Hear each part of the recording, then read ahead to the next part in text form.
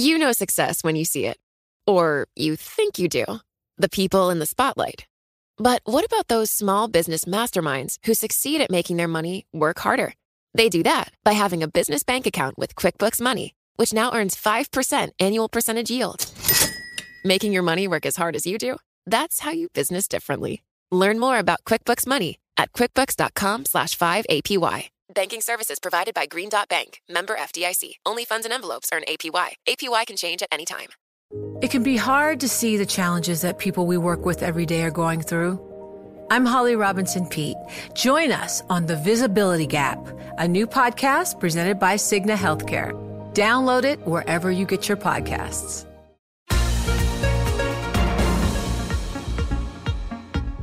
Welcome to the Bloomberg P&L podcast. I'm Pim Fox, along with my co-host, Lisa Abramowitz. Each day, we bring you the most important, noteworthy, and useful interviews for you and your money, whether you're at the grocery store or the trading floor.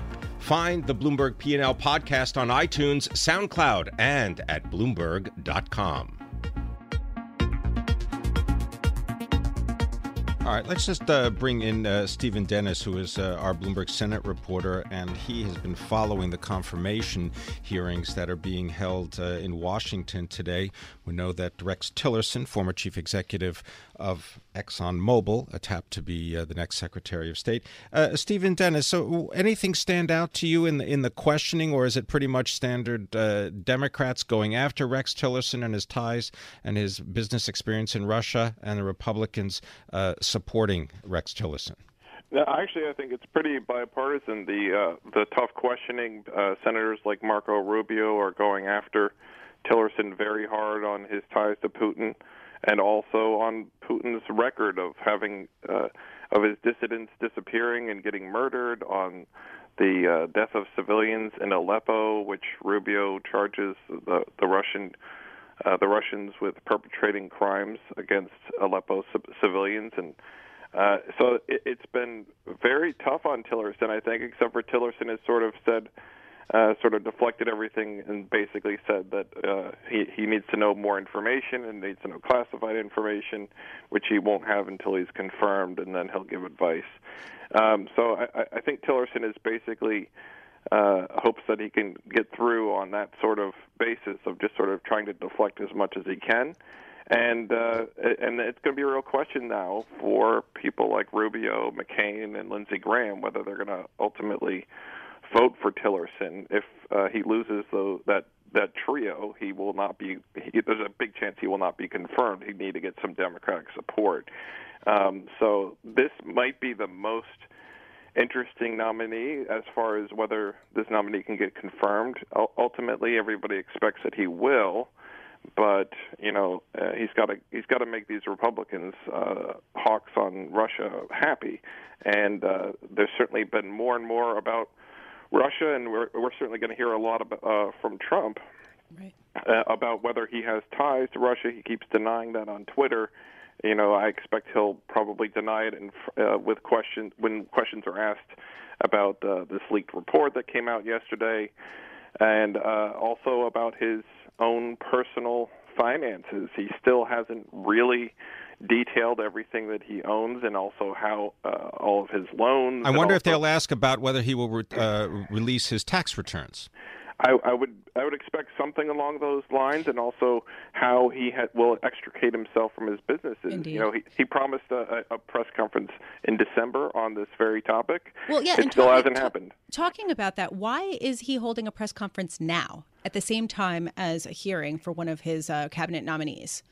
Well, I think now is probably as good a time as any.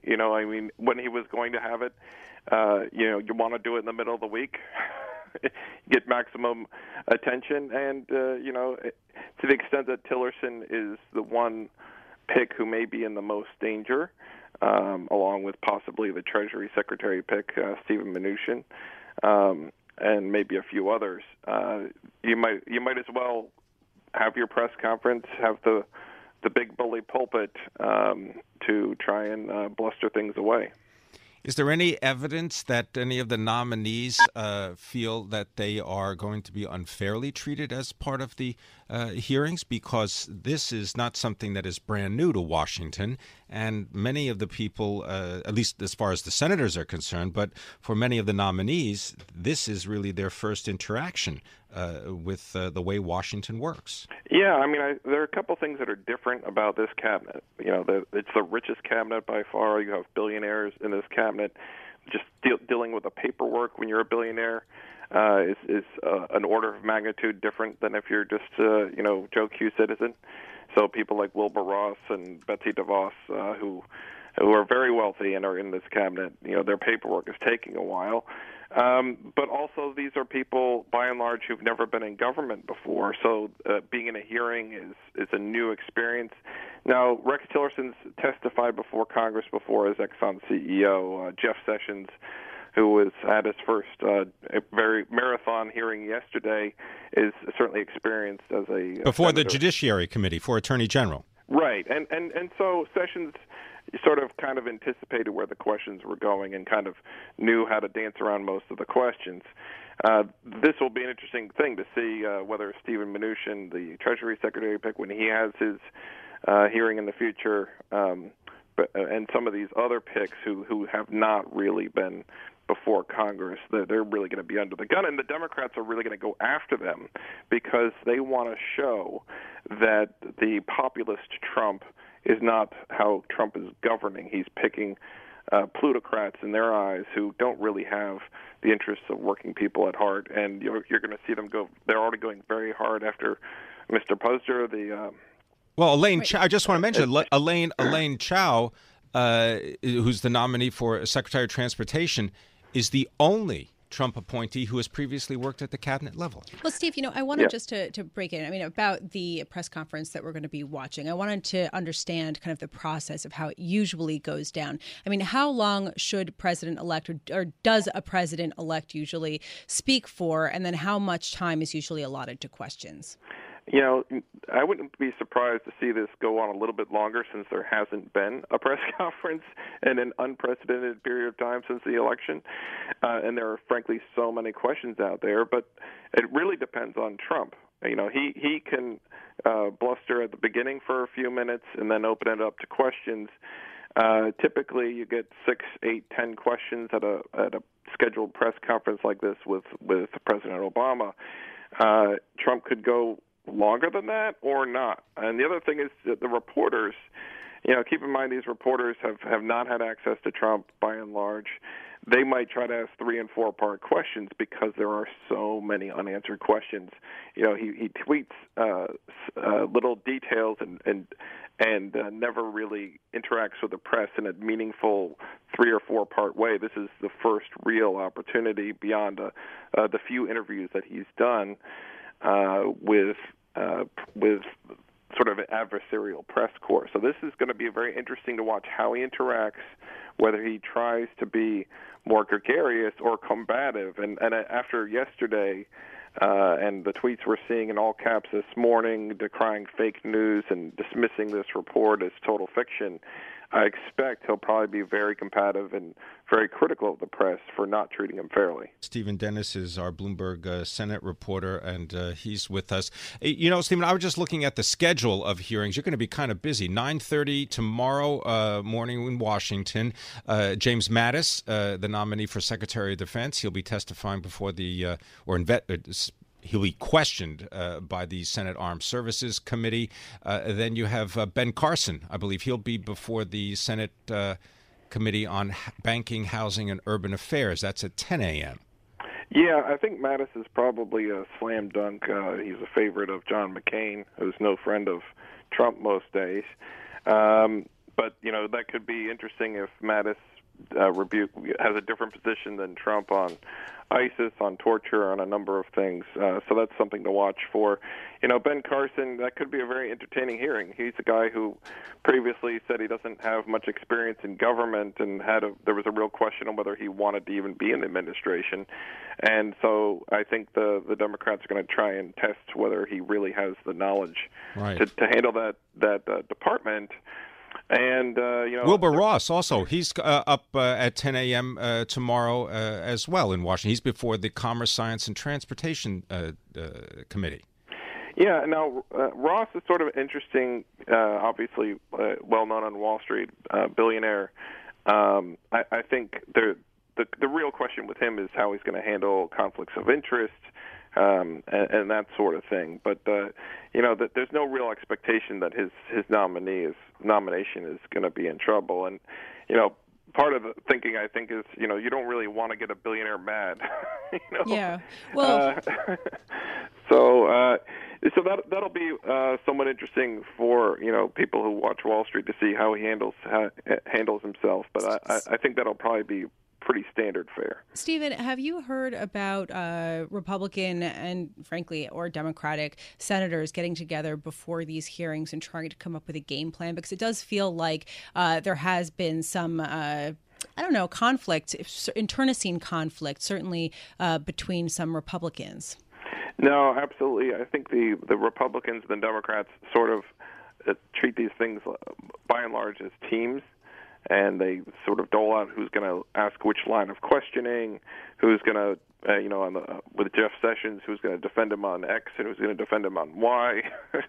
There wasn't a whole lot of Republicans really wanting to go after Jeff Sessions, and the Democrats went after him a little bit, but they didn't go after him as hard as they potentially could have. He's a colleague. He's going to win confirmation. You're going to have to deal with him as Attorney General.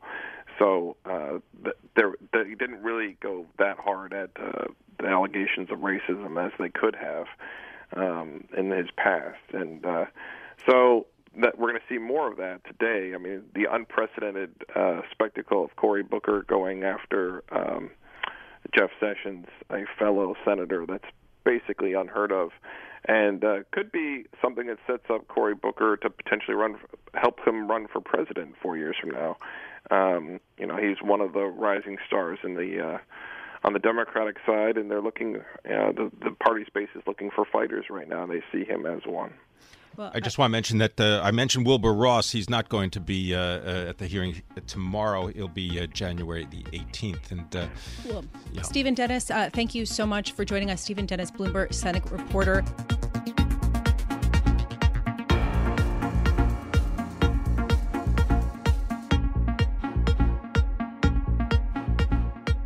It is the big debate. It is the debate that is keeping up people at night and is keeping bond kings going at each other with numbers. I want to get a number from Mike Matarazzo, Senior Vice President and Co-Chair of Franklin Templeton's Fixed Income Policy Committee. Mike, thank you so much for joining us. Mike, do you think that there is a certain threshold, a certain number for U.S. 10-year yields to climb above at which we can say goodbye to the 35-year bond bull market? Is there a number? I don't know if there's specifically a number, but we're of the opinion that we could see yields move as high as 3% this year, probably more towards the end of the year. But that wouldn't necessarily mean that the bull bond market has ended. I think that there are a lot of demographic trends globally that are in place that will keep global growth as well as inflation under control over the intermediate to possibly even longer than that. That's an important point. So in other words, even if the yields on 10-year Treasuries do climb above 3%, there still could be potentially a plateauing from there, in your view. I think so. I think that higher interest rates at some point will choke off economic growth and slow the U.S. economy down as well as other economies, and with that, not see inflation rise and interest rates rise as well. Mike, could you comment on municipal bonds? Because I was reading a story today about how corporate tax cuts could actually reduce demand for municipal bonds from banks and insurance companies because lower rates make municipals less attractive compared with taxable investments. How does that work out? Yeah, well, I think it's more a matter of depending upon how the tax code ends up, but it will make corporate bonds and even treasuries more attractive, especially if you go with the Republican proposal, which I think is a 16.5% tax paid by individuals. So But I don't think it has an impact per se on municipal rates, but it provides more competition for municipal bonds.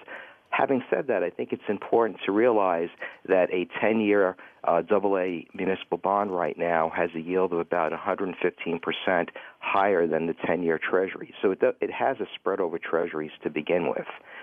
So I think that it will provide more competition, but not necessarily be a peril for the municipal bond market. Mike, one question that I have, given your prediction that 10-year Treasury yields will climb above 3% this year, I have to wonder I'm sorry, approach 3%, not approach climb above. 3%. Okay, approach 3% this year. What does that mean for corporate bonds? I know that we've seen the fastest pace of issuance of investment-grade bonds to start the year, and meanwhile, yields on junk bonds have climbed to the lowest since 2014, leaving a pretty small cushion of extra spread to sort of absorb that kind of increase. Yeah, that's sort of the quandary that fixed income investors are in right now. I think that with a lot of the proposals that of the Republicans and Trump administration, if they're passed, I think it extends the business cycle, which is good for corporations. At the same time, though, a lot of that positive news, and potentially, I think it's important. It's not necessarily going to be passed, but a lot of it is already reflected in yields on investment-grade corporate bonds as well as high yield. So we're positive on credit, less positive on relative value right now. Wait, what does that mean? So in other words, what does that mean in terms of a trade? Oh, sure. So what it means is that given most would say that we are in the latter stages of the business cycle, fiscal policy that will be passed, to the extent that it's passed later on this year, will probably extend the business cycle. That's positive for corporate credit, that the prospects of a recession are further off. At the same time, though, spreads have come in on investment-grade corporate bonds, probably about 30 basis points over the last few months, and even more so on high yield. So their spread to Treasuries, the risk premium, has shrunk. Should there be any disappointments where risk premiums rise on these sectors of the markets, we would look at that as an opportunity to buy because we feel the business cycle will be longer. But current levels, we find corporate bonds and high yield just moderately attractive. Just moderately attractive for high yield, because I note that the inflows into ETFs, exchange-traded funds, particularly for a high-yield debt, added about $1.25 billion. I know. Yeah, sorry, go ahead. Yeah, I was going to say, a tremendous inflow, and it's a very efficient way of getting exposure to the high-yield market. iShares 7 to 10-year Treasury bond ETF had the biggest outflows. Is this an indication of what we can expect if indeed we get some kind of fiscal spending bill passed by the Congress?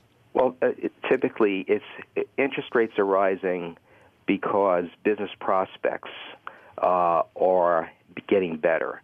And that's good for corporate credit, and that's the reason why individuals are buying corporate bonds, because they feel comfortable with the credit quality. And in that type of environment of rising Treasury rates, corporate bond yields are going to rise, but not as much as Treasury yields will rise. So Mike, it gives you some protection to the downside. Mike, what's your greatest conviction call on the markets this year? I mean, do you have any sort of contrarian bets that you're making on either a recovery or a big loss? Yeah, I would say probably more in the near term, first half of the year. I think that we could see a bit of a disappointment in growth, given that interest rates have risen, that oil prices have risen, the dollar has risen, and I think all of these are headwinds to the U.S. economy and the global economy. We've had a global manufacturing rebound in the second half of this year, and that probably will taper off in the first half of this year, last year's rebound. And I think that we may see a little bit of disappointment. Instead of, I think in the near term, Treasury yields can rise probably from maybe up to around the 2.75 area. But I think that we could see a decline in yields in the first half of the year based on growth disappointment, only then to see in the second half of the year a rebound as more of the fiscal policy is discussed and hopefully passed, which will have a positive effect on 2018 growth. So possibly lower yields in the first half of the year rather than higher yields. I think that's a contrarian view. I want to thank you very much for spending time with us. Mike Matarazzo is the Senior Vice President and Co-Chair of Franklin Templeton's Fixed Income Policy Committee.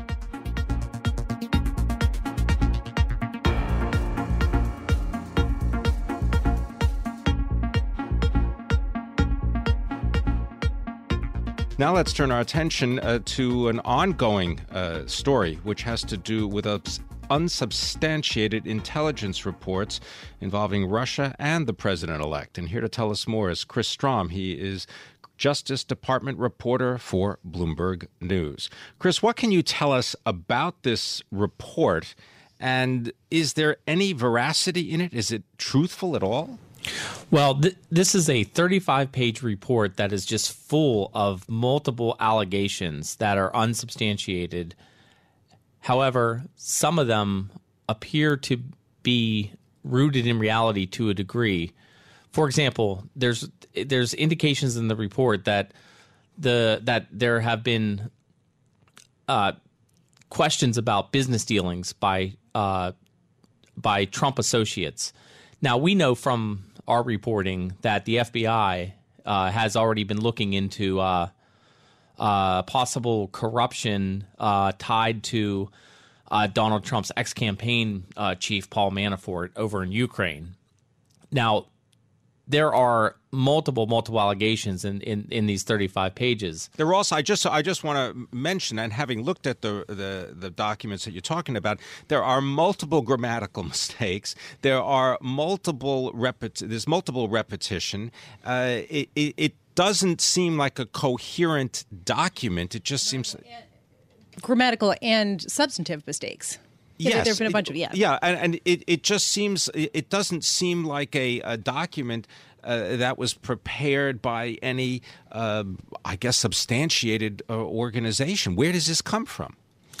Well, the belief at this point is that it came from a former MI6 intelligence agent over in Great Britain, and his intelligence team put it together. We are still trying to verify exactly where the report came from and what in it might actually have any sense of credibility. What we do know is that there was a 2 or 3 page summary that was attached to the briefing that the intelligence agencies gave Donald Trump and President Obama last week. And we have not seen what is in that very slimmed down version, and questions remain whether the intelligence agencies in that very condensed version only presented information that seems to have some sense of credibility or some additional independent sources verifying what was in it. But certainly the document as a whole contains all kinds of unsubstantiated allegations. Right. Aside from this document, though, we've heard that that Russia is suspected of hacking the Republican National Committee as well as the DNC, and that they're holding material that could potentially be damning for President-elect Trump, and that they could, use as basically a bargaining chip, that they have some leverage when it comes to negotiations. Is there anything in this memo that was attached to a dossier given to allegedly given to President-elect Trump? Is there anything that sort of seems like the most possible fodder for leverage or that the Russians could use to sort of get President-elect Trump to do something that perhaps might not be in the best interest of the US? There's nothing that I can say right now that we have any indication that it is going to be something that is verified and credible that could be used to blackmail Donald Trump. I think that there's concern now among lawmakers in Congress that this needs to be looked at in detail to find out if there is anything. But it's also important to remember that Trump has sent out tweets saying that this is fake news and that there's nothing. He's saying that the he doesn't Russians have have any ties. also denied this. And the Russians have also denied this too. But it's important to remember the Russians also denied hacking as well. They denied hacking as well. And I think the intelligence agencies have pretty forcibly come out with the backing up the idea that the Russian government was hacking the DNC and other political groups. Well, I was just going to mention that in one of Donald Trump's tweets earlier, he asked if these leaks, the leaks of this dossier or this document of, he described dirt, meant that we are, quote, living in Nazi Germany. This as he prepares to hold his first. I mean, this memo, it's a bomb that just went off last night, and we're all kind of scrambling now to try and figure out what it means, what might be in it that has any substance. So far, is there anything that sort of stood out to you? One thing? I can't say if there's anything that's jumped out to me. I don't want to identify anything in particular that we haven't been able to independently verify or back up yet. That's fair enough. I respect that. Thank you so much for joining us. Chris Strom, Justice Department reporter for Bloomberg News, speaking to us from Washington, D.C.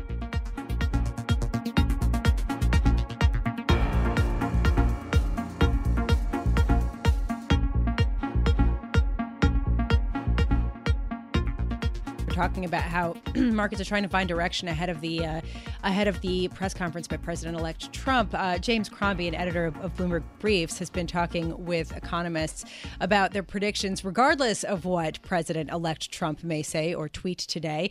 James, this must be a particularly difficult time to sort of nail down the top forecasters, given the political uncertainty. What stood out to you as sort of the most notable idea? Well, we ranked the best forecasters in the fourth quarter for a variety of U.S. indicators, and we talked to a lot of the top-ranked forecasters. And what really stood out for us in terms of surprises were that, one, headline growth could be higher, potentially, although not as high anywhere near as what Trump suggested, 4% when he was campaigning. But a lot of people were also saying that the Trump effect, that what one described as Trumpflation, may not be anywhere near as much as what some people were expecting, and also not happen in the short term. So it could deliver at the end of next year, for example. The other big thing, unemployment, as you mentioned earlier, will fall. We had one of our top forecasters suggesting that it could get to 4.1% by the end of next year, which is very low. That really implies that the Fed has to move more quickly than probably is priced into the market right now. The other thing, inflation, 2% at some point this year. PCE could hit 2% by mid-year. That's the Fed's key indicator. Again, that means the Fed may have to move. When we asked one of the forecasters what that means in terms of hikes next year, he said if held a gun to his head, he'd say more 4 than 2, which is surprising, and it's certainly not priced in. And the other thing that stood out, Fed transition, will Trump replace the current lineup with a lot of hawks? Certainly policy will change in some way there. Yeah, can you imagine somebody actually holding a gun to somebody's head and saying, come on, how many Fed hikes next year? Anyway. No, I hope not. James, just want to get your thoughts on accelerated inflation. Because I was looking today and J.M. Smucker talking about raising coffee prices 6%. And another note looking at the grains market, specifically soybeans and wheat, and those prices are trending higher. What is the outlook for inflation? Well, I think, we're seeing it all over, and not just in commodities, but, if there is this big fiscal push, then that will obviously have some inflationary impact. If there is a bad for bonds, good for stocks, possibly, but markets are moving in strange ways, as you probably watch at the moment. Well, I was just looking at the 10-year, for example, and the yield there is 2.38%, a little bit of a sell-off, and in the 30-year, 2.97%. Yeah. And that's kind of hovering around that 3% level, which I believe Jeffrey Gundlach at Double Line and both Bill Gross at Janus, they mentioned very specific levels, I think 2.6 and 3, saying the bond bull market is over. Yeah, I mean, I'm curious, James, when you talked with some of these forecasters, was there more hemming and hawing, more, I don't know what's going to happen, than you've heard in the past? I think all of them, they've been doing this a long time. They see Trump as a lot of noise in lots of cases. Some of them have said that they've become a bit more nimble. They've made their models smaller and easier to adjust because of the new political situation. But they're still forecasting, and they're still, they need to make calls. They need to see through that noise. And Dave, just sort of to that point, people still need to make calls, but not necessarily right ahead of a Trump press conference. It seems like, you spoke about how there isn't a lot of direction and people are kind of waiting. I mean, do you have a sense from volumes or just sort of certain activity of just how much traders are with bated breath right now, waiting to get a sense of what direction we're going to head in? Well, just taking a quick look at the first half hour or so of trading, I mean, it was pretty much in line with what we saw yesterday when you look at NYSE and NASDAQ listed stocks. So, I mean, there's a certain amount. I was just looking, Dave. Big board volume is down right now, right? I mean, down about 80, I mean, 85%. A touch, not much. And as much as anything, it becomes a matter of where we go from here. And I would just note, since you're talking about inflation, that, we got numbers out of Super Value, grocery chain. Correct. And their earnings came up well short of estimates, and the stock's down 8%. So, and that's an area, particularly when you talk about food, that there's a concern that the grocery chains and everyone sort of along the line may suffer because prices are falling rather than rising within that piece of the inflation puzzle. One that doesn't necessarily get a lot of attention because if you think about core inflation, it excludes food as well as energy. Yeah, because no one drives or takes any kind of vehicle or really eats food. It's all about volatility, Pim. Clearly. Thanks very much. Dave Wilson, Bloomberg Stocks columnist. Appreciate it. Just send Dave an email at dwilson@bloomberg.net and sign up for his daily free email newsletter. Our thanks also to James Crombie. He is the editor of Bloomberg Briefs.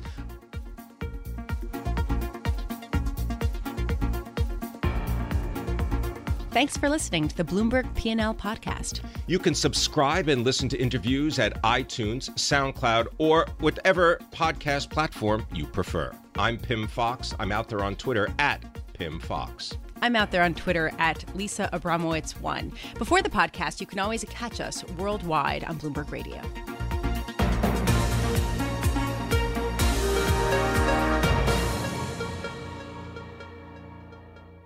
It can be hard to see the challenges that people we work with every day are going through.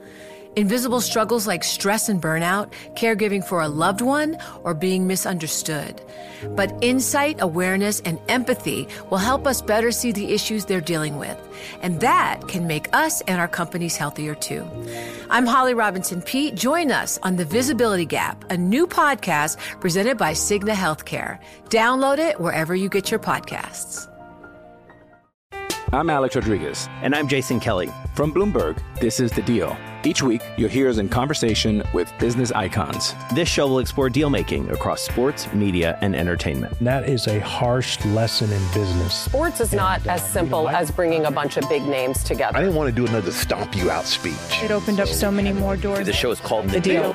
Listen to The Deal wherever you get your podcast. And watch on Bloomberg Originals, Bloomberg Television, or BTV+.